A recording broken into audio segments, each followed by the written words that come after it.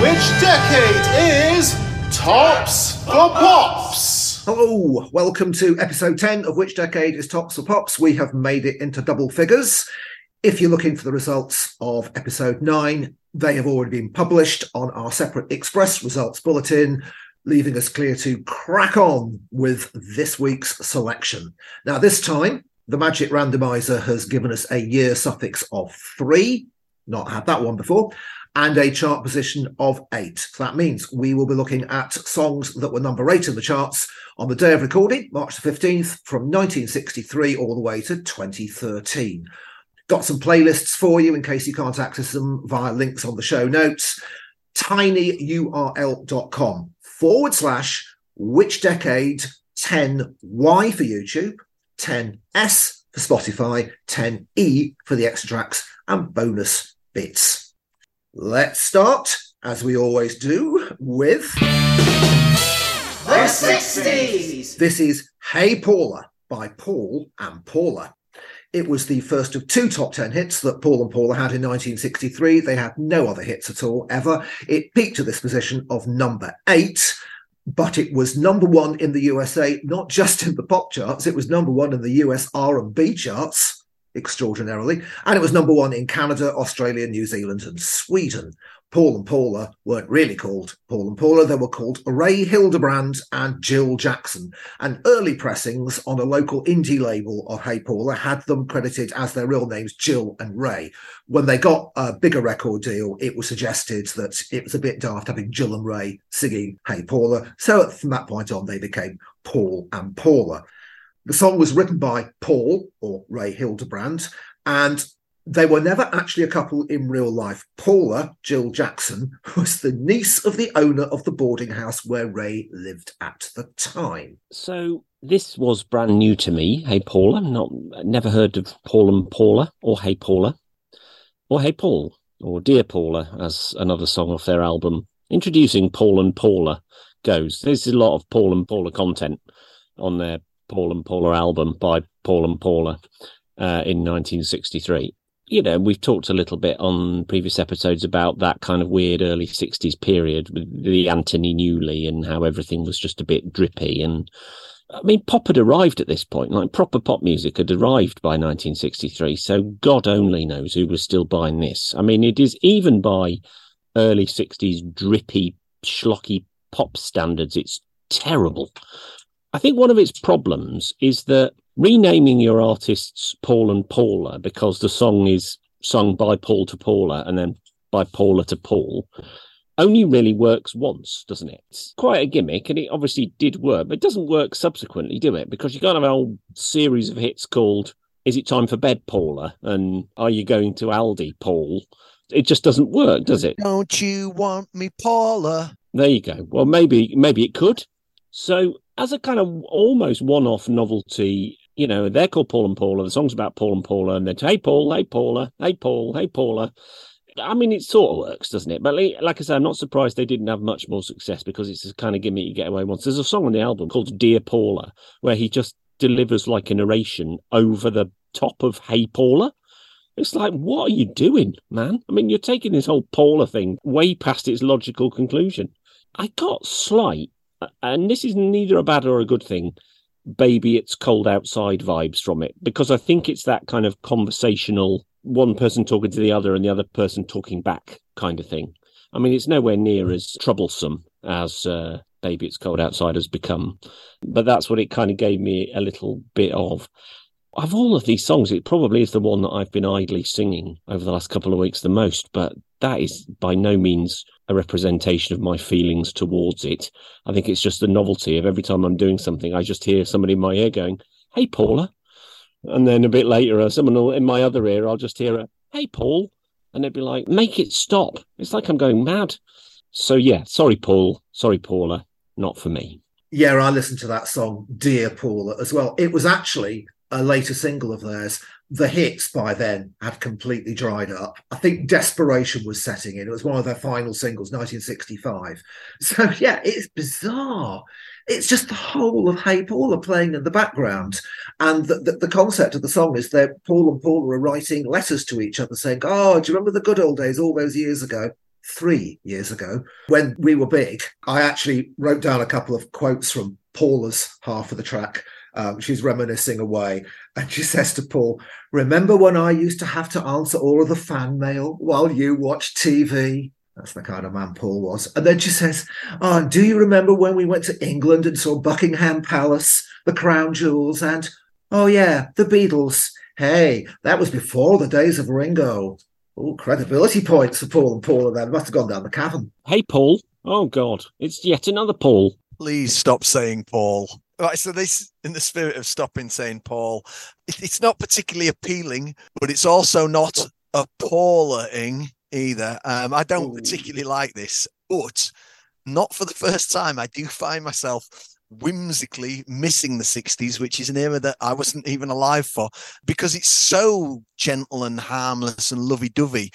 You know, I'm like, oh, imagine a time where things could be so uncynical. Like, it's so soft. Like, no one would listen to this these days. No, they shouldn't get a foot in the door because we're all bitter drug addicts in therapy, and you know, we're all such dicks basically. And you know, the 60s must have just been people stood hand in hand singing songs all around the world. It's nice enough 60s sort of rolling tune. It would be a nice background music for a cheesy wedding montage in a cheesy film that would have a wedding montage. And where the leads were called Paul and Paula.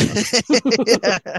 But, you know, a counterpart to this would be Hey Ma by Cameron, which is a nice enough hip-hop record, but it sort of shows the gulf of time and how things are just slightly less savoury than they were back then. As I say, I don't like it.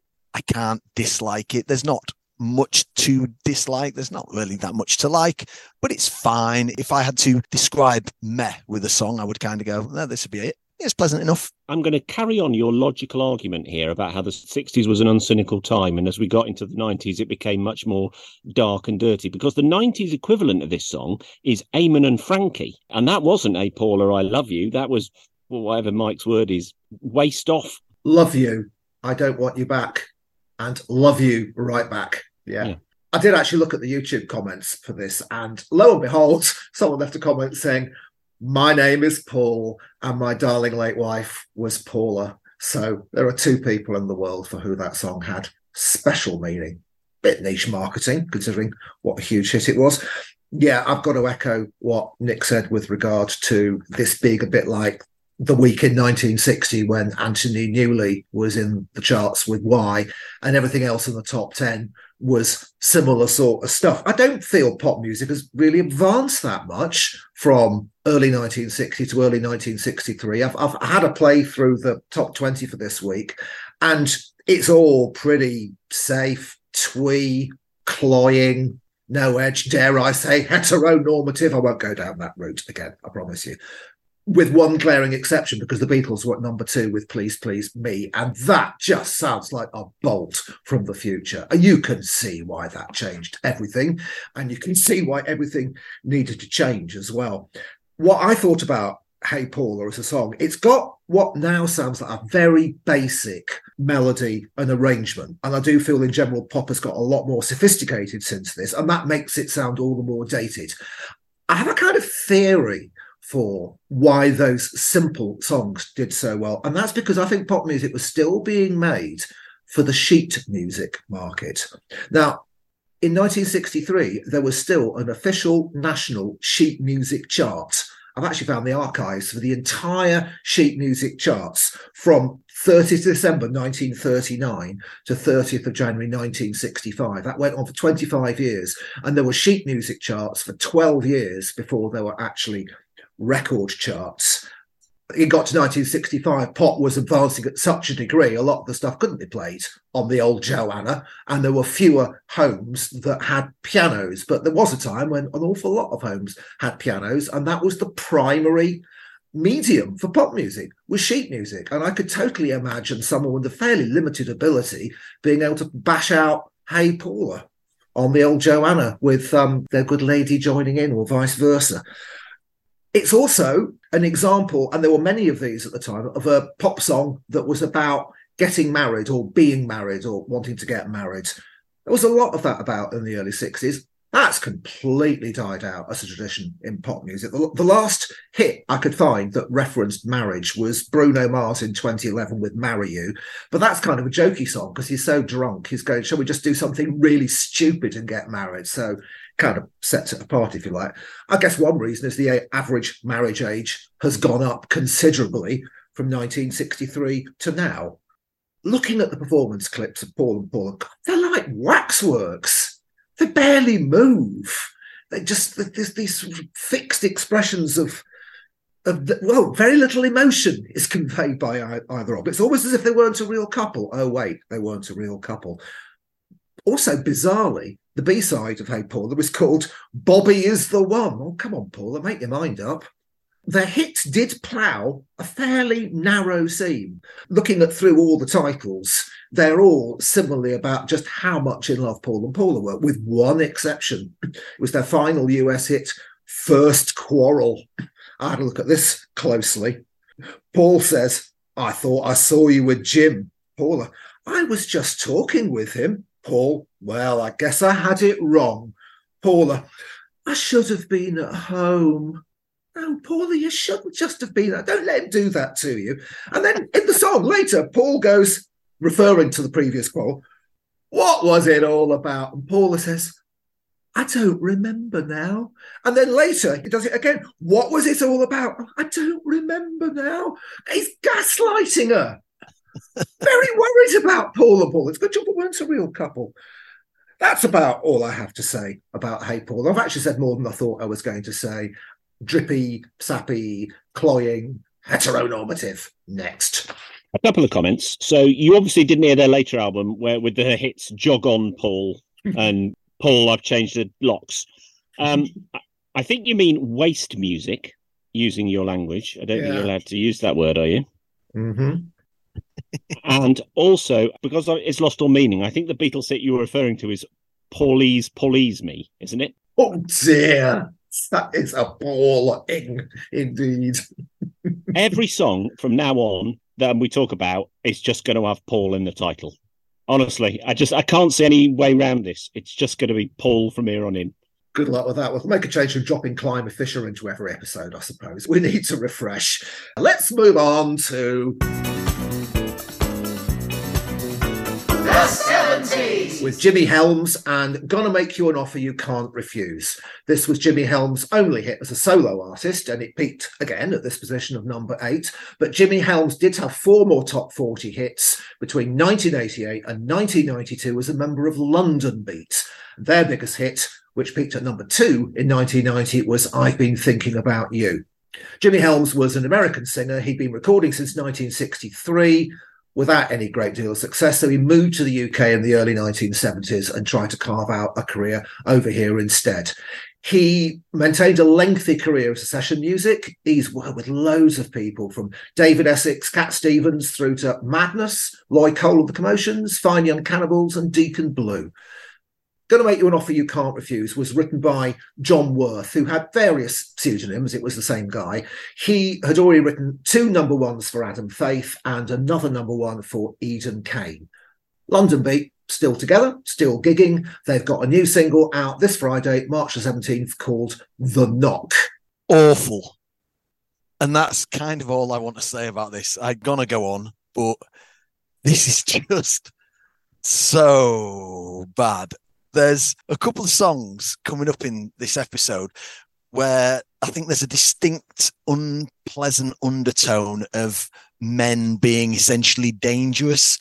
And I think in the terrifying lyrical content of this that's masquerading as a love song, I think that this is kind of an ancestor of what we get to further on down the line. Now, whether or not that's just looking at it through modern eyes upon how 70s songwriting was, that's a question. But I remember when everybody lost their, is it waist we say? Everybody lost their waist over Robin Thicke's Blurred Lines, I was a bit baffled because it wasn't really a new thing, the sort of lyrical content that was in there. There's loads of songs throughout time that have done that. And I thought Blurred Lines at least had some musical quality to it. The lyrics there are a bit weird and a bit wrong, but I thought the actual pop tune was quite good. Whereas this, I don't think has anything to it that's good.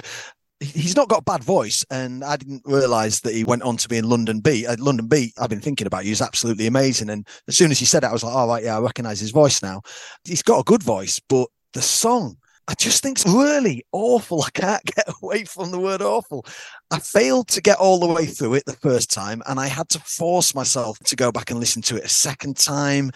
The lyrical content is just so dicey about, I'm going to make you an offer you can't refuse. I won't take no for an answer. And he's holding a gun on the cover of the record. It's just mental. Like, no, it's creepy. It's weird. It's awful. Watching him in a live video go up and sing this to young girls was just excruciating. I don't even think I got all the way through it the second time. That word again. Awful. I loved it.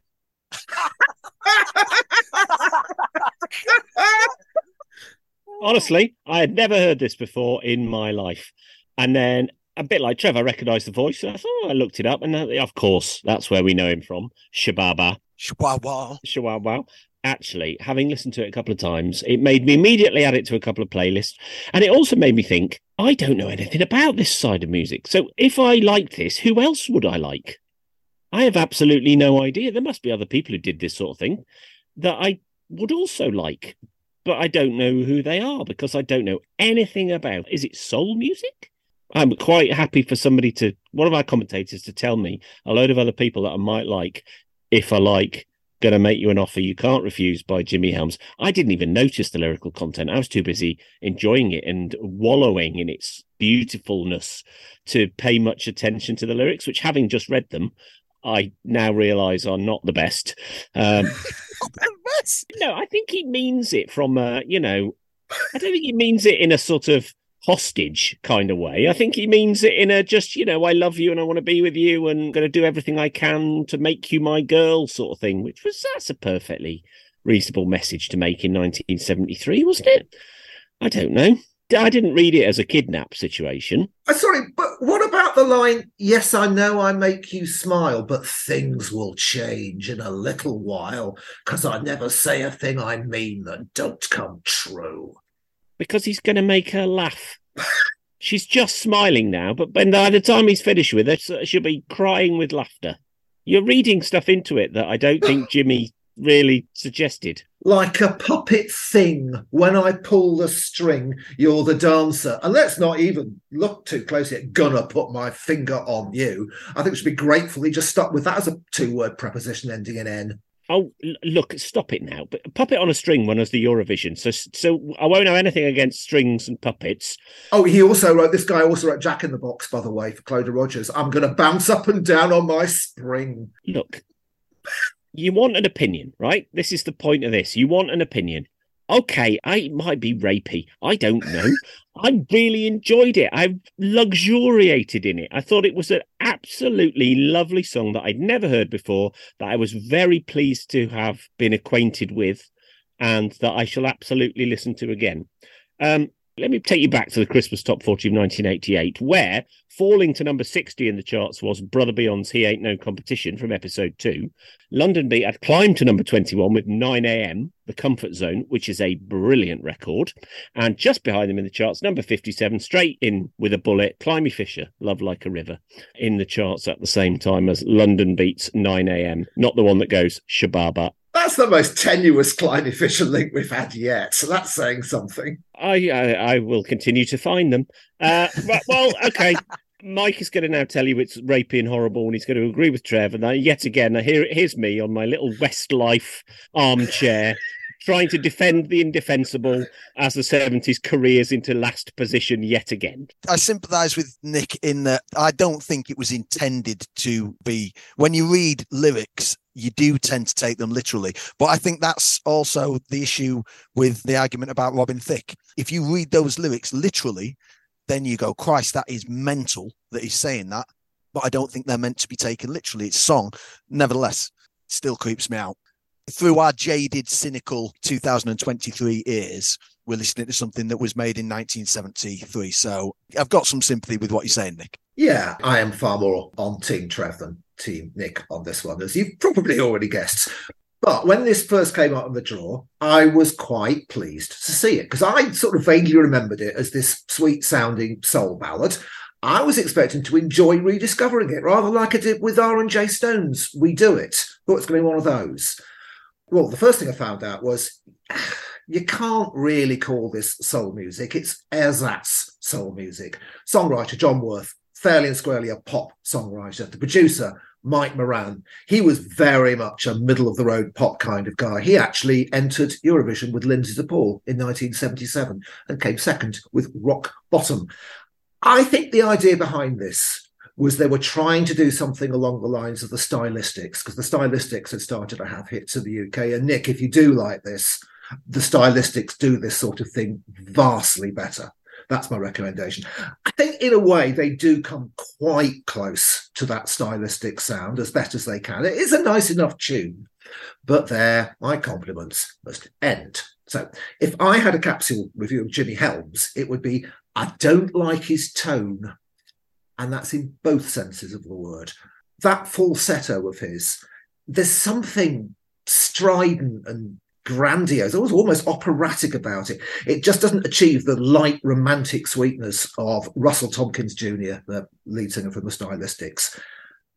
And then the other meaning of the word tone. As soon as I read the lyrics, all my fond memories abruptly evaporated. I just find myself thinking, what was John Worth thinking about when he wrote those lyrics? What was Jimmy Helms thinking about when he agreed to sing them? Was he just so desperate for a hit after all these years he just chose to turn a blind eye? You look at the performance clips, he seems utterly unaware of the darkness of the song. He's just crooning it as if it was a standard love song, like it was I'm Stone in Love with You by the Stylistics, or You Make Me Feel Brand New. I suppose it's a relief that he didn't intend to do a sort of more close lyrical interpretation. I guess we were spared. But yeah, I find it baffling. And as Steps once said, better best forgotten. Dear, oh dear, oh dear. Episode by episode, I'm finding myself, Smash Hits, they had a word for this. They would have put me in the dumper. I'd be in the dumper now with these opinions. I would like to recall everybody of when I passionately defended Nelly the Elephant. I was outside the cool circle then. All right, I think the 80s need to save us. Let's bring on the 80s. Represented by Modern Romance with High Life. This was the third of 4 top 10 hits for Modern Romance. Altogether, they had 8 top 40 hits between 1981 and 1983. And yet again, third time running in this episode, peaks at this position, number 8. It was the follow-up to their biggest hit, Best Years of Our Lives. That had reached number 4 in January of 1983. It was produced by Tony Visconti, who is best known for his work with David Bowie and T-Rex. Modern Romance, formed by Jeff Dean and David James. They'd been members of the Leighton Buzzards, who were a new wave band who had actually appeared on Top of the Pops with their one minor hit in 1979, Saturday Night Beneath the Plastic Palm Trees. Jeff Dean left the band in 1982. He went on to become a comedy scriptwriter. Most notably, he wrote the 2005 film Kinky Boots. After he left, he was replaced on lead vocals by Michael J. Mullins, and this was their second single with Mullins on vocals. Modern Romance split up in 1985. They then reformed in 1999, but with their drummer as the only original member, and he switched from drums to lead vocals. They're still gigging to this day, mostly at various Butlins holiday camps. Here we go. Right, so normally you'll find me sitting here passionately defending cheesy pop music of the 1980s. So the other day I was listening to The Best of Modern Romance. I mean, Jesus wept, has there been a less appropriate title for an album than that? It's like that old joke about that Phil Collins album, his best of, that was called Hits. And someone goes, how did they print a million of them with the S in the wrong place? It was a bit like that. So The Best of Modern Romance, my friends, is garbage. Mrs. P came in at one point and went, why are you listening to Ricky Martin? I was like, it's not Ricky Martin. It was from the early 80s bizarre salsa phase that seemed to have happened. I mean, I could have understood it slightly, right, if this was a hit in the summer. Where were they playing it? You know, in a beach party or a club in the summer, you think, well, it's quite jolly and it's got kind of a summery palm trees. It actually gave me Club Tropicana vibes, but this is the Z equivalent of Club Tropicana, even though Club Tropicana actually came after this. God, can you imagine if they were inspired to write Club Tropicana having heard this rubbish? On paper, it ought to be the sort of thing I like. Cheesy, mid-80s, not too serious pop music, but I think it's that salsa thing that's going on. It's just interminably annoying. I mean, I, Paula, or whatever it's called, is terrible. Best Years of Our Lives is okay, right? I mean, if you're going to keep one, then that is okay. No, it's just this terrible, fake, inauthentic, jaunty salsa in a week where also in the top 10, Africa's Toto, Total Eclipse of the Heart, Sweet Dreams, Billie Jean, No, No, Hey, Hey, Kiss Him Goodbye, and this rubbish. The only nice thing I can say about it is that Mike Mullins went on to work with the Alan Parsons Project, which is the only mention of the Alan Parsons Project they're ever going to get, and they are great. This, like I say, I should like, but really, really did not. Sorry. I'm not sure this is a particularly good tune, but after the other two, this sounded brilliant to me. When this came on, I was like, oh, thank God. I didn't dislike the 60s one, but I didn't like it. Pretty much anything would have sounded good after the 70s one. There's plenty to this that I do like. They sound like a carnival version of Wham, but this is just all a bit a recap of Best Years of Our Lives. It even directly references that song with a oh bit in it. And I mean, loads of acts have done that, but that's a bit clunky and cheesy. I mean, there obviously are just cheesy party boys, and I would party to this if I had no other option. But I'd rather stick with Everybody Salsa and Best Years of Our Life. Everybody Salsa I really, really like. I think it's a fun bit of bizarre 80s. Likewise, Best Years of Our Life. You know, it is one of those postcards of an era that, you know, maybe doesn't make sense, but that's fine. I'm just not sure anybody particularly needs a deeper cut from Modern Romance. Do you go, oh, I'm going to play some Modern Romance, but hey, I'm going to go crate digging with it, and it's going to be this. It does give me full nostalgia for the early 80s, and I only really just missed out on being musically aware of this time. I started buying records and listening to records shortly after this. In retrospect, I've gotten into Wham in particular, and loads of other pop acts from the era. It's nice fun. Mike Mullins going on to join the Alan Parsons Project is credible. David James went on to play football for Liverpool and England, which was quite a success for him. It's got nice bits in it. I could see it in that era at places that were called night spot, spell Nite, or wine bars where everybody has big shoulder pads and fabulous hair. Yeah, I quite like this, but I wouldn't listen to it again. I'd listen to their two tunes that I much prefer than this. But after the previous two songs, I was relieved to hear this. Can I just say that there is no fainter praise than I would party to this if there was literally no other option. I think it is a song that, you know, it's a faint praise song.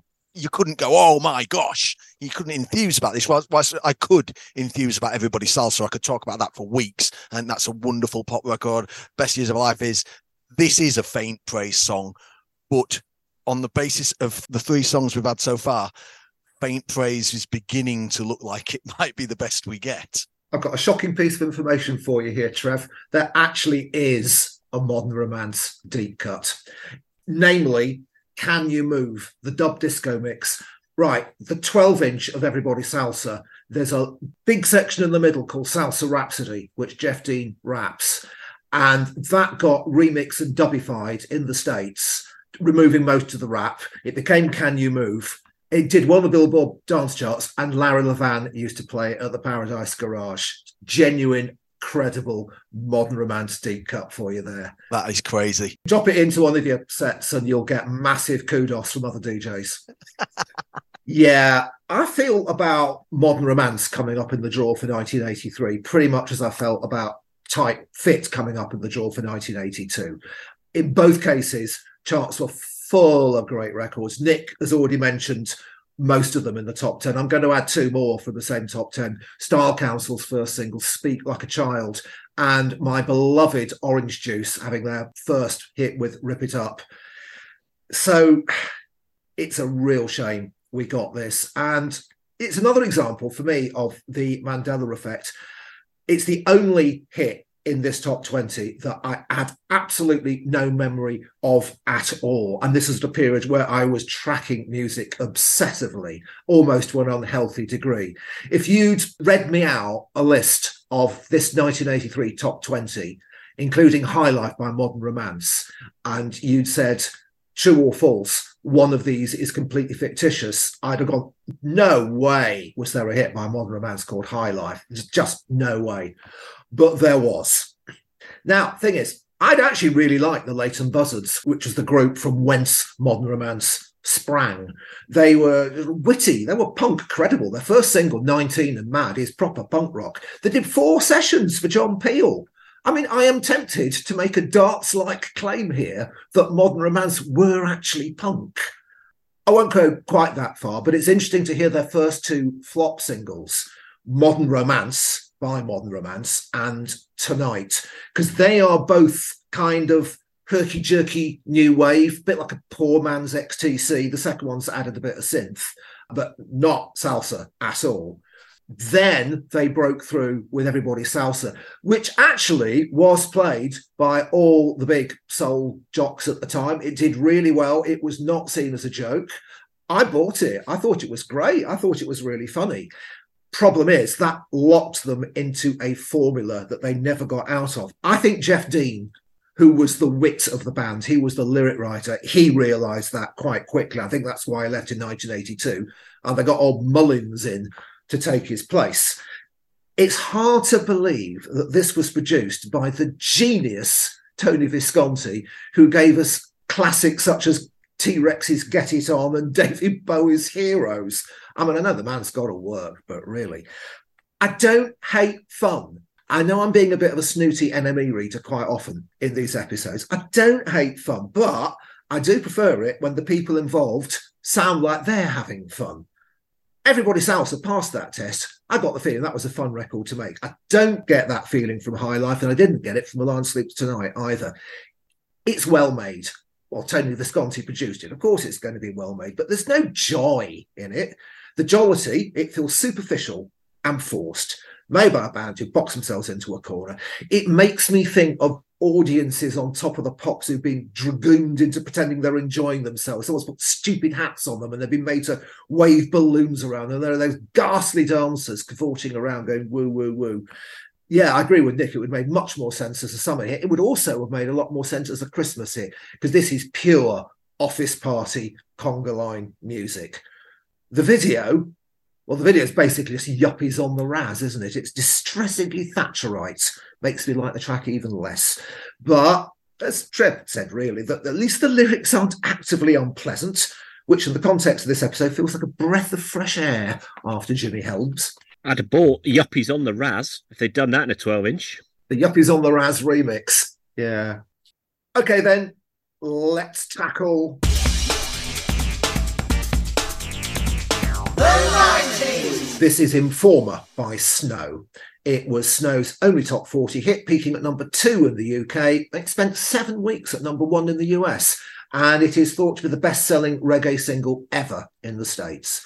The last verse is rapped by MC Shan, who was already well known in hip-hop circles as a member of a collective called the Juice Crew. Snow was born in Toronto, Canada, as Darren O'Brien, and I gather from my research that the name Snow originated as an acronym standing for Super Notorious Outrageous White Boy. He started writing this song in 1989 while he was being held in police custody on 2 charges of attempted murder. The charges were later lessened and Snow was eventually acquitted. However, by the time that Informer was released in 1992, Snow was actually serving an 8-month prison sentence for assault. So these days, I imagine this would be perhaps questioned about cultural appropriation. And that is, it's a tricky subject to navigate. But like certainly for this song and this artist, the backstory of a white Canadian having Jamaican families move into his neighborhood and him falling in love with their music and getting involved with the scene actually seems to me more like an advertisement in favor of multiculturalism than anything else. So I don't know that deals with the cultural appropriation side of things, but I just think that's quite a lovely story. Canada had a lot of Jamaican immigrants come in at the time, and yeah, he was fully on board with it. He thought they added vibrancy to his neighborhood, and he fell in love with reggae. And there it is. It's the best-selling reggae record in America. Syllabalistically, I think Snow's flow is outrageously good. I haven't got a clue what he's on about, but then I don't know what Oasis are on about lyrically in most of their songs, and it doesn't stop me liking them. I think this is a great postcard of the early 90s. When you think of, lots of the other acts that were around at the time, it fits in alongside the likes of Shaggy and stuff like that. This track is almost a meme without all of the memes that have been made about it. You can picture it in your mind's eye. Now, there is undoubtedly, even now, still too much of this boys will be boys when it comes to bar violence, which is what you find out about when you scratch the surface. As you were mentioning, Mike, the backstory behind this, he's just a bad man, and, that's okay. And it's not okay. But as a pop record, I think this is a brilliant advertisement of the Canadian cod reggae scene. I do play this, and when I listened to it, I was reminded how much I really think this is a fun record. I don't think the fact that he's going on about not being an informer when he's been charged with assault and battery and attempted murder is as fun as the record itself. But as a pop record, I think this is really very good. There's a game which I would encourage everyone to play when you've had a few drinks in a pub, if you're just having a chat. And that is, which artist has the biggest gap in the number of streams between their biggest hit and their next biggest hit? So I thought, surely it's Tones and I. Surely Dance Monkeys had a gazillion streams. But no, the next biggest one has still had 325 million streams or something like that. So there's one for you. Go away. I mean, Snow, nearly 100 million streams for Informer, about 2 million for the next most streamed one. So that's quite a good starting place. But go have a think about that and go away. What's the difference between most biggest hit and next biggest streamed hit, and see what you can come up with your friends in the pub one night. It's good. It's good fun when you get going with that. The reason I mention this is because I'm trying my very best to avoid talking about Snow's Informer, which is without question the most incomprehensible song in the history of music. I realised by looking at it the other day that the only word I know from the lyrics of Snow's Informer are informer. Even when I read it, I thought, well, that's not what he's saying, is it? Even when I could see it, whilst he was saying it, I was like, that still doesn't match up to me. I have cognitive problems with that being what he's actually saying. I hated this at the time, and I hate it even more now, I think. It's ridiculous. It's just ridiculous. Rubbish, nonsense. Blah, blah, blah, blah, blah. Honest to God, I couldn't stand it at the time. What you've told me about the backstory, I didn't know. That doesn't really add anything positive, does it, to it? So that's not great. The tick in the positive column is it's yet another example of how rappers have really hilariously boring actual names, and that he is just Darren, right? It's like Gerald Easy. So what I will do instead, if you'll afford me a moment, is I could give you the top 40 charts history of Snow. Would you like that? Oh, yeah. All right, so artists, you've obviously got Snow, the Snowmen, Snow Patrol, and Snowy White. Do you remember Snowy White, Bird of Paradise? Yes. Yeah. And then hits-wise, you've got Snow by JJ72, Snowden by the Doves, Snowman by Sia, It Doesn't Often Snow at Christmas by the Pet Shop Boys, Snowbird by Anne Murray, Snow Coach by Russ Conway, Snow, Hey Ho by the Red Hot Chili Peppers, Snow on the Beach, Taylor Swift and Lana Del Rey, Snowbound for Christmas by Dickie Valentine. Snowbound sounds like something you have after you've had too much Christmas pudding. Let It Snow, Let It Snow, Let It Snow. Two versions of that. Dean Martin, Frank Sinatra. Do You Want to Build a Snowman off of Frozen Skiing in the Snow by Wigan's Ovation. Flowers in the Snow by Fredo, and Footprints in the Snow by Johnny Duncan. There's your top 40 snow recap. My pick of those is Snowdon by Doves. Great track that is. I look forward to working through all of those in due course. This is an example of what I noticed at the time in 1993. There was a clear resurgence of reggae hits in the charts during the year. So in this week's top 10 alone, we had Shaggy at number 1 with Oh Carolina. We had Shabba Ranks at number 3 with Mr. Loverman. And then looking at the bigger hits from later in the year, we've got Inner Circle, Sweat, A La La La La Long. We've got Bitty McLean, It Keeps Raining, Apache Indian, Boom Shakalak, Chakademus and Pliers, 3 hits, starting with the best one, Tease Me. And you could also, at a stretch, include Ace of Base, All That She Wants, and UB40's cover of Can't Help Falling in Love, which we mentioned last time. So there's a lot of reggae around. He was bang on trend with that. Yeah, I had never understood the lyrics. I had never bothered to unpick them until I did my research leading up to this episode. And yeah, there is some hard man posturing in there. Thankfully, Snow's patois is sufficiently thick for me to be able to happily tune all those unpleasant connotations out. And that's what I still prefer to do, because I played it out quite often, and it works. And I'm in no mood to cancel it because I liked it then. I bought it then on 12-inch, and I still choose to like it now. Yeah, it's interesting. He wrote it when he was remanded in custody for a crime he didn't commit, and that was thanks to being grassed up, which is clearly what he's railing against. But also he stayed in custody for all those months because he didn't actually want to grass up the actual culprit, which is sort of honor amongst thieves in a way. And then MC Shan, who comes in with the guest verse at the end, according to the song, not according to real life. MC Shan's been banged up too. But just like Snow, Shan won't turn informer either. There's some degree of morality in there, I think. Yeah, there was some comedy value having a white guy adopting Jamaican patois and thereby landing the biggest reggae hit in US chart history. If you're feeling charitable, you can make comparisons with Eminem. If you're feeling less charitable, you can make comparisons with Vanilla Ice. There is, I'm going to put this on the Extra Tracks playlist, there is a parody video by Jim Carrey from some American sketch show called Imposter. And yeah, it's a very detailed takedown of Informer that has had millions of views on YouTube. It's not some long forgotten sketch thing. It's still seen as quite iconic. In Paula. Oh, sorry. Now, I've not read the lyrics because I've got a history of not enjoying when I read the lyrics, such as in that 70s song that we dealt with earlier. But one of the ones that comes through, and I'm pretty sure is what he's saying, is when he goes to the police station, the policeman looks up me bottom. If that's what he says, I heard it a bunch of times. I was like, that's definitely what he says.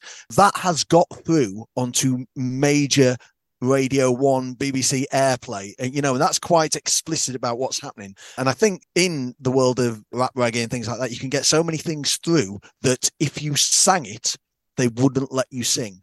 But you could say it, or you can rap it, or you can burble it. And I think that's quite interesting, because that is what he's saying, isn't it? He looks up me bottom. The full line is, they look down me pants, look up me bottom. For next time, Nick, if you could come up with all the songs in the top 40 that have ever had body cavity searches referenced in the lyrics, that'd be cool. I'd say. He looks quite excited. Right then, here come The Naughties, represented by Justin Timberlake with Cry Me a River.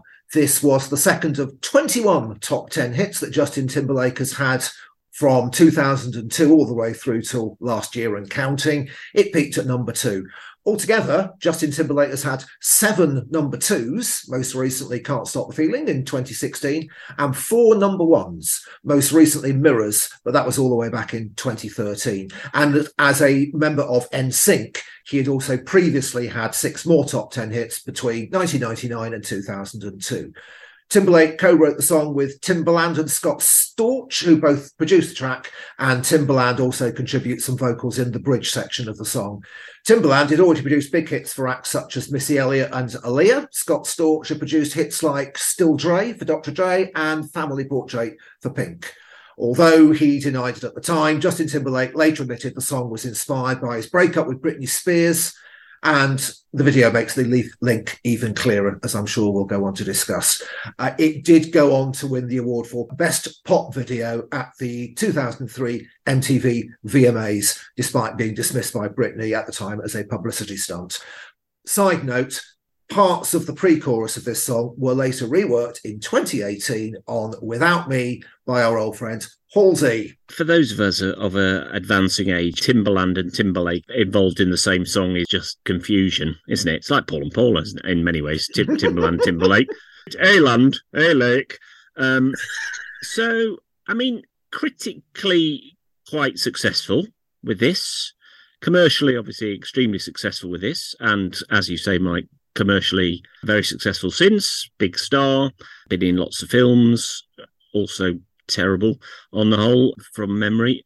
There will be a lot of people out there, I imagine, who like this song. It's a very big hit. It's probably the most instantly recognisable of this week's selection. If you read them out, I would say arguably it's the one that people go, I know that one. I find this every bit as weedy and schlocky as Hey Paula. I'll be perfectly honest. I find it every bit as weak and annoying as that. And I cannot get to the end of this. I have tried. I didn't really like it at the time. I realised that I don't like anything Justin Timberlake has done, apart from the one from the film Trolls, which I don't think says a lot about his career, that his best song is from an animated film about trolls. I don't like Mirrors. I don't like Sexy Back. I don't like Suit and Tie. I don't like this or any of the other ones. I don't know why. I have no idea why. I don't know whether it's the production. But for me, this is, honest to God, every bit as pathetic as Hey Paula. It's plodding and miserable. I sound like a right grump this week. Honestly, I genuinely hate this. I'm going to let you two defend it, but I'm sorry. I think it's terrible. So I know this tune. I know it well. I own it. I play it and I like it. Well, what in the sweet bejesus the entire artistic team behind the making of this video were thinking of, I do not know. If you've never seen the video, briefly, Justin portrays someone who needs counselling. Because I remember there being a bit of a scandal at the time about it. So I watched it anew and couldn't remember how it ended. And I kind of hoped there would be a punchline at the end of it where he realises that he needs counselling. But that doesn't happen. What instead happens is he breaks into his ex's house. It is so obvious who his ex is, even if you don't particularly follow celebrity culture, and I don't particularly follow it, but it's so obvious who the ex is, and then just repeatedly shows that he's not over this relationship, whilst attempting to look as cool as Jamiroquai in the Virtual Insanity video with some sort of dancing that's been shot at weird angles so that it looks like he's defying gravity. He's trying to look as cool as Jamiroquai and fails spectacularly. He just looks ridiculous in it. And he ends up looking like a really sinister, toxic male who just needs help. The video is bad. When we were talking about the song from the 70s, we've already had in the 90s just a little bit of toxic masculinity, and this video is just awful, which is a shame because I think the tune is a good one. It's a breakup song where someone blew it, and unlike in the video, he's using the song to move on. If you know Timbaland as a producer, it's really, really obviously a Timbaland song. He produced 97% of all the records released in this 3-year period by anyone. And this one sounds like all of those. It's got that plunk, click, every trip. All of his songs go sound like someone's sort of chewing on a large piece of cheese. But it's a good musical snapshot of what was around at that time. That was a very popular production style. I just think it's worthy of a far better video. If there was a resolution, if, you know, at the end where he just goes, I'm making a mistake here. But there's not. he walks around, he's sniffing her hair from behind at one point, whilst he's sort of hiding in and out of closets and coming out and watching her in the shower. The video is a terrible artistic choice that mars what I think is otherwise a really good pop record. So yeah, the song's great. It's not for the first time I've had a video somewhat put me off a song, but I still think the song's great. That video though, whoa, no. Yeah, for me, this is a classic example of when an ex-boy band member is eager to show the world that he's a mature artist in his own right. It's a tradition that stretches at least as far back as Robbie Williams and at least as far forward as Harry Styles. And yeah, I agree, musically, it absolutely works. I loved early 2000s R&B. It was thrillingly adventurous and daring and forward-thinking, and nobody did it better than Timberland. I love the stuff he did with Missy Elliott, like Get Your Freak On, all of those. Aaliyah, We Need a Resolution, Tweet, Oops, Oh My, all of those. This is a really well put-together piece of work. I don't think it does follow any formulas. I don't think it is a bog-standard Timberland, although I do take on board what Trevor was saying there about the rhythm. To me, it still feels innovative. It's carving out its own unique sound. I really like those pitched down vocal stutters in the background. They add something. However, as much as I do basically admire Justin Timberlake, and I have enjoyed a lot of his records, he could be a bit of a cock in his early days. There was the whole Super Bowl Nipplegate business with Janet Jackson in 2004, which was to the tune of the follow-up to this, Rock Your Body, which is the tune I actually thought Nick might have liked, to be honest. Anyway, her career was all but destroyed by that. He emerged unscathed. In fact, his initial reaction was, hey, man, we love giving you all something to talk about.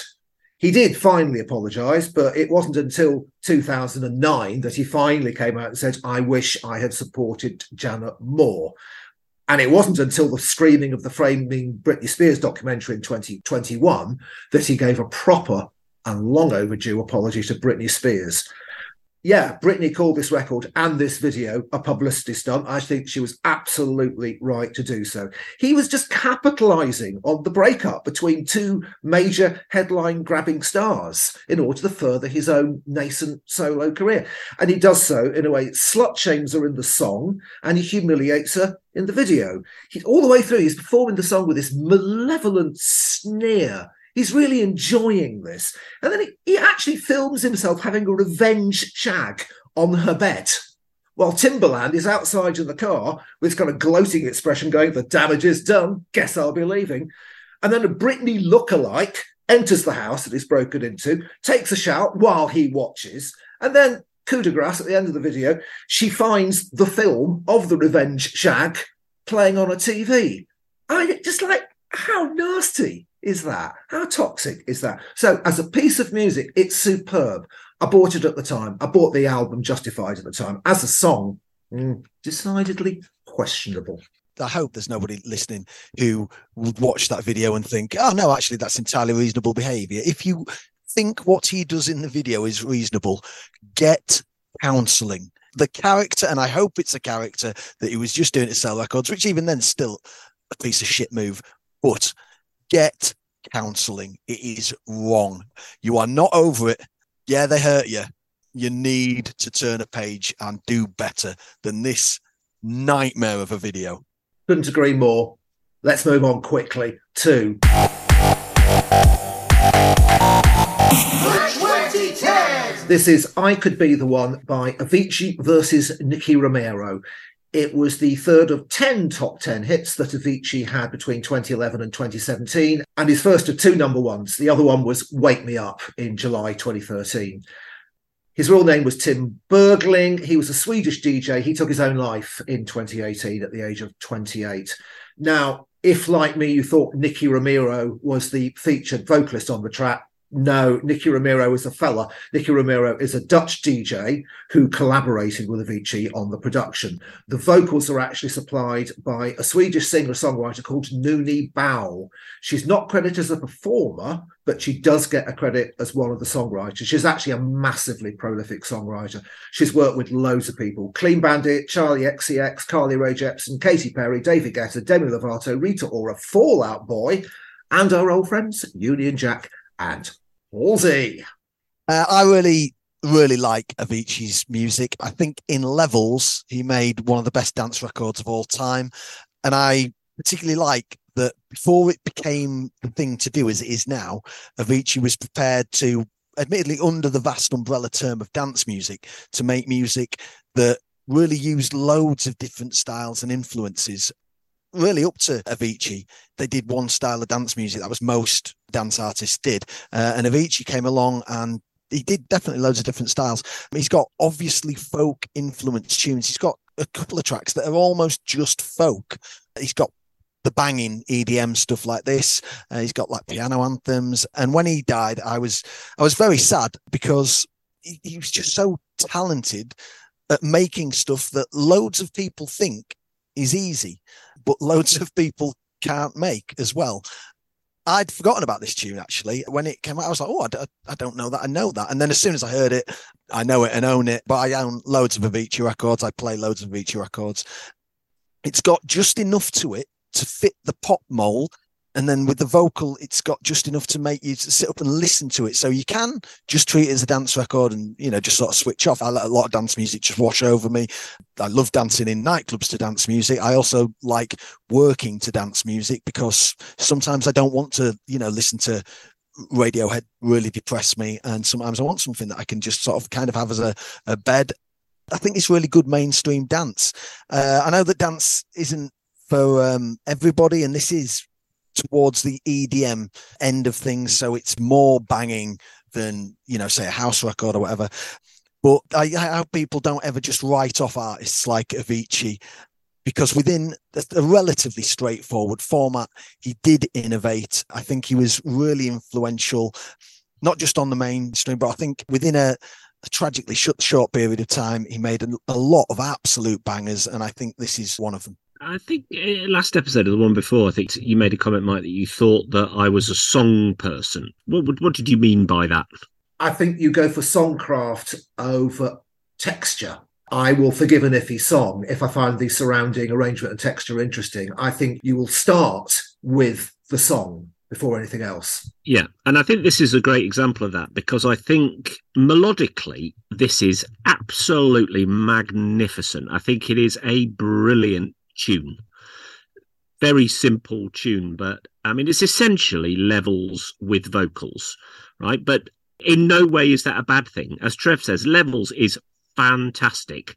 So if you essentially remake levels and stick a decent vocal over it, it will be a great tune, which is what this is. We were talking about Calvin Harris 2 or 3 weeks ago, and then in my brain, they're two artists that I put in sort of the same thing. And I like Avicii much more. And I think it is because I don't know whether he has more of a pop sensibility, or it is that it is more focused on the melody and the tune than it is on the featured vocalist or the whatever. I don't know. I love You Make Me. I love Waiting for Love. I mean, picking Simon Aldred from Cherry Ghost to sing your vocals on Waiting for Love is just an absolute masterstroke. It's a brilliant record and it works really well. Obviously, the story is tragic. Just someone who, had they not had to be famous, would still be making this stuff. It was the having to go out and play it and feature and be forced to tour and whatever that I think was ultimately what led to his very tragic demise. But I don't know why. It's not normally the sort of thing that I like, but I think of all of this type of music, Avicii is by far my favourite artist. And I think this is a really great pop record. I really do. Oh, boy. Oh, God, here we go. Yeah. Oh, God. I feel really bad about what I've got to say now. That was really interesting hearing what you two said about this record, and totally respect your opinions. I have come to very different conclusions, and I'm going to have to stick with my guns here. Right. I've said this before. We do all have our genre prejudices, and EDM is probably my biggest genre prejudice of all time. To begin with, I was all for it. I love the stuff that David Guetta, Calvin Harris Lady Gaga's producer, Red One, Tayo Cruz, the stuff they were putting out in 2009 and 2010. I thought it reinvigorated the singles charts. I enjoyed a lot of the singles from UK grime artists and US R&B and hip hop acts who were incorporating dance beats in what I felt to be interesting new ways. But then around about the end of 2010, my position started to shift. And I think the turning point was when Rihanna came out with Only Girl in the World. That's when I started to think, oh, God, not another one. When will it ever end? And it didn't end. It was quite the reverse. And for me, it just felt like the charts became flooded with these identical sounding tunes, all following the same formula. It actually stopped me following the charts for the first time in my life. That is how genre averse to EDM I was, and I have to say, remain. Right. Up until that point, there'd never been a pop music genre that made me think, oh, this is garbage, call this music, what is this world coming to? Oh, I don't know. I've gone all the way through the 90s and noughties, accepting all the changes, and actually feeling quite smug that even in early middle age, I could still enjoy current pop. I genuinely thought I was immune from the aging process. Yeah, there were some genres I didn't particularly like along the way. There were power ballads, nu metal, boy bands on stools, but nothing that made me feel that our civilization was doomed until EDM came along. Right. I've got a comparison here with what I felt about modern romance. I felt modern romance was serving up fake fun. I think EDM serves up fake excitement. By and large, it strikes me as being very cynically assembled to press the same pleasure points over and over and over again. It hollows out everything I used to like about dance music. There's no ebb and flow. You can't lose yourself in it. It's just crass hook after crass hook after crass hook. It is exhaustingly triumphal. It makes Ibiza trance sound subtle, for God's sake.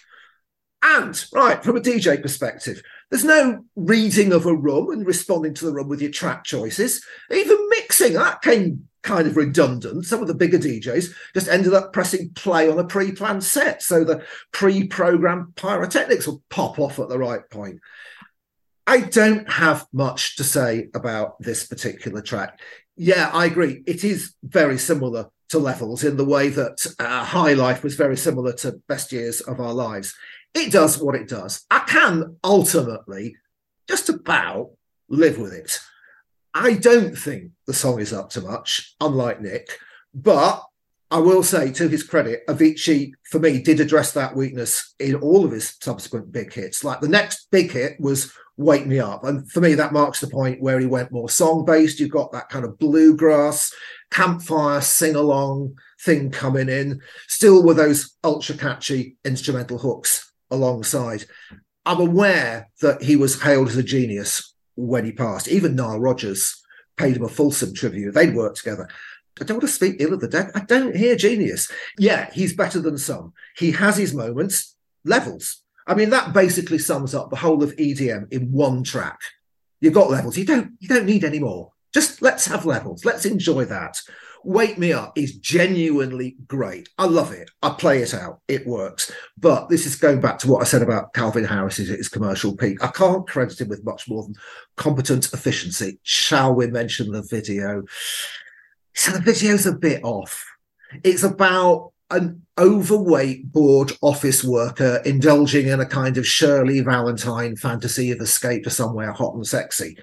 And we're on her side up to a point, but we're also being encouraged to laugh at her along the way. There's a scene where she's stuffing her face with lots of food when she's on a Shirley Valentine fantasy. We're meant to think that's kind of disgusting. There's this awful bit towards the end of the video where she stands up and she starts gyrating and rubbing her nether regions in full view of her office colleagues, one of whom actually vomits on camera. And the final payoff, she escapes the office, gets free, and is promptly run over by a truck in the last second. It's not Crimea River levels of off, but it is a bit off, and I don't think it has an awful lot to do with the song. I've said my piece. I have got to come in and defend the video. I thought the video was really good, bearing in mind, you know, an awful lot of dance music tends to be just fit lasses dancing in their pants. I thought it was, she's got a mundane life. I don't think we're laughing at her at all. I think we're on her side. She's fantasizing about having a life. And then whilst the bit at the end really like shocks and appalled me because I wanted her to go off and do all the things that she'd been dreaming about doing, I felt the message was, yeah, life's too short, just crack on and seize it by the scruff of the neck and go and live the dream. I thought it was a really positive video. I do think perhaps you are letting your EDM prejudice flavor your opinion of the video. And I don't really want to get into your EDM prejudice because we'd be here for a long time as I try to talk you back from. Yeah. Because, that really was just wow. As you said offline last time, two middle-aged men arguing about EDM. Not a good look. I honestly respect what you say about EDM. You see it a different way. So do millions of other people. Who am I to say they're wrong? I absolutely get what you're saying. I find there's loads of EDM songs that are just clatteringly loud. And I think at the time there were too much of it in the charts and stuff like that. But then by the time the charts were getting cluttered with that kind of stuff, I was also aware, I'm going, yes, I'm becoming an old geezer now. I go, what's the best one of whatever is the charts are full of, pick and choose that because I think there are some real highlights and I try not to get disappointed with the lowlights. That's dance music for me because of the volume of releases that come out with dance music. There is too much of it.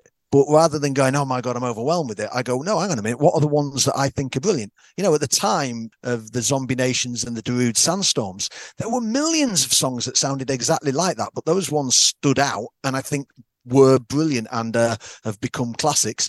And the rest of the filler goes by the way. It's, it's now that this type of stuff's becoming played on Radio 2. You're getting the Radio 2 filter effect of the ones that make it through and last forever. And you go, oh, wasn't it a golden age? No, of course not. There was loads of, just like in the 80s, there were loads of whatever the song was by Modern Romance, just filler songs. But the Everybody Salsas were great. And I would urge you to just filter a wee bit more on EDM. It's not all bad. I know. And it's the old thing. If you're not into a genre, you always think it all sounds the same. And if you're into a genre, you can hear the difference and it's easy to sort the wheat from the chaff. That's a totally fair point. That was incredibly harsh. Well, it happens sometimes. It's an opinion show. It's based upon opinions. You've had some hilarious rants before now, Nick. If it doesn't work for you, then it doesn't work for you. But I would agree with Trev. It doesn't all sound the same. Because I don't like EDM. So if it all sounded the same, by definition, I wouldn't like this. Yeah. Be very interesting to find out where the listeners stand on the whole great EDM question. That's for later. This is where we do our voting. I have found it very difficult this week in terms of what to put third. I had no problems with my most bad and hated. Got to be Jimmy Helms for the 1970s, entirely for the lyrical content. That, for me, gives it automatic -1 point. Jumping to the top, my top two are easy. It's still the two singles that I bought physical copies of at the time.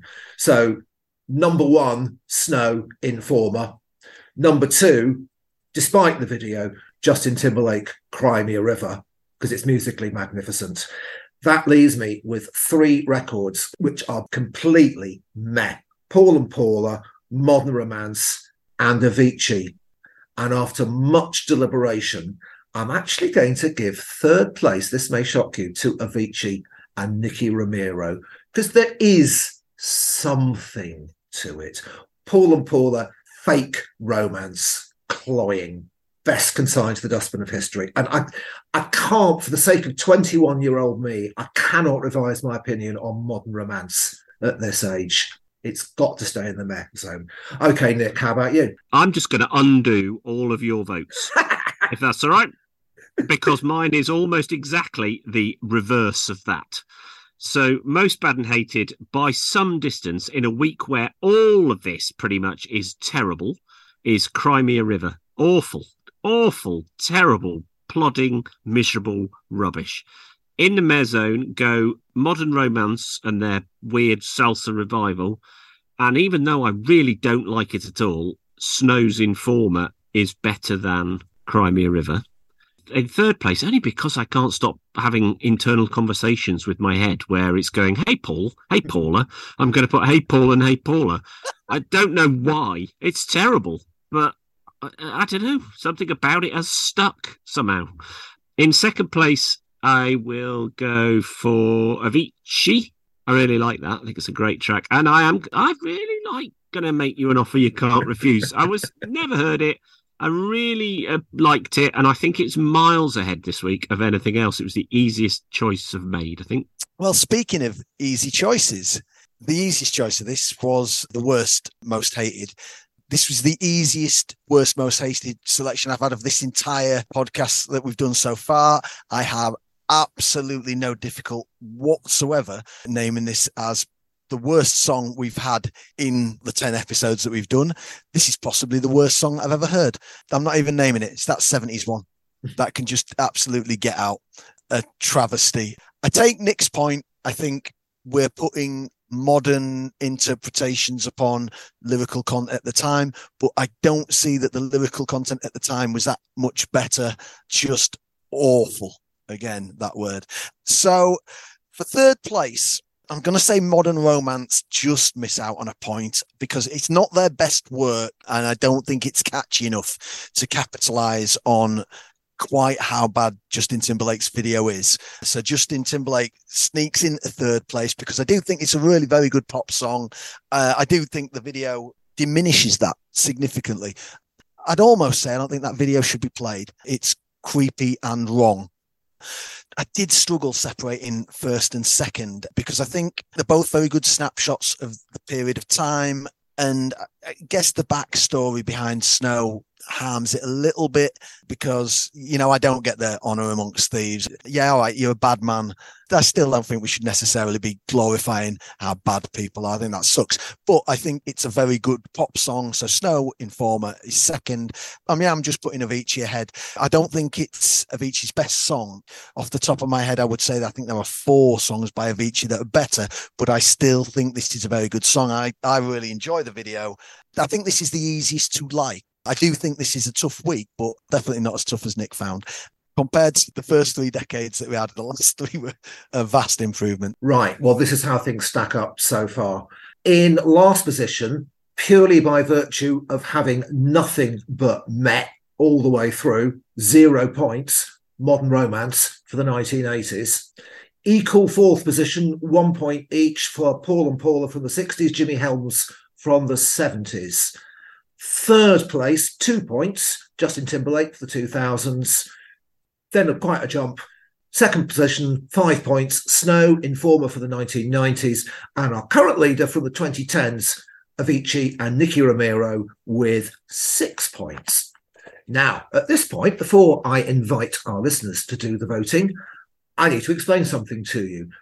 As this episode is our 10th episode, once your votes for episode 10 are in, we are going to close round 1 of Which Decade is Tops or Pops. That means that we will reset the master scoreboard. So all the scores from all our decades go back down to 0. We will move the final result for episodes 1 to 10 to our brand new championship scoreboard, which we can then add to Motherboard. The motherboard. Oh, yeah, it's the motherboard now. And that will accrue every 10 episodes, right? So next time round, episode 11, that is the first round of round 2. That gives a fresh start to all of our decades, 2000s and 2010s. I am looking at you to do better than you have done so far. That means that for our next result bulletin, there'll be a somewhat extended bulletin. We're going to have a good old think about the final results, what it says about the decades in question. We'll be looking back on the highs and lows of episodes 1 to 10, maybe suggesting what our favourite decades might have been based on what we've heard. Okay, in order for you to vote, it's the same drill as always. You can vote via Twitter at Which Decade Tops. Gmail, Which Decade is Tops at gmail.com. Facebook, search Which Decade is Tops Pops. You'll find us. You need to specify your first, second, and third favourites in descending order of preference, plus your most bad and hated, or at least your least favourite. Any additional comments are more than welcome. Your voting deadline this time is 6 p.m. UK time, Tuesday, the 28th of March. We're now going to take our EDM battle offline and argue the toss for the next 2 hours, or else we'll go and watch TV and pour ourselves a glass of wine. Who knows? Anyway, for now, it's bye from Trev. Ta-ra. Bye from Nick. Bye, Paula. Bye from me. Bye-bye. Which decade is Tops for Pops? Oh, hi, Di. Oh, I can't hear what they're saying. He switched his microphone off. It's private talk between man and wife.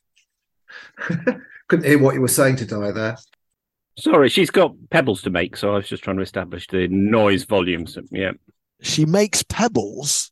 Yeah, ceramic. This is not how I thought pebbles were made. Like, you go to the beach, there's loads of them, and someone's making those. But they don't say a hug from mum on them, do they? Oh, right, fair enough. No. Unison hello again. Oh, God, here we go. It's like the bloody Chuckle Brothers, this. Oh, she's not going to start heckling, is she? Just go back to your pebbles, Di. I think it's not working. All right, hang on. Oh, Sorry. pebble crisis.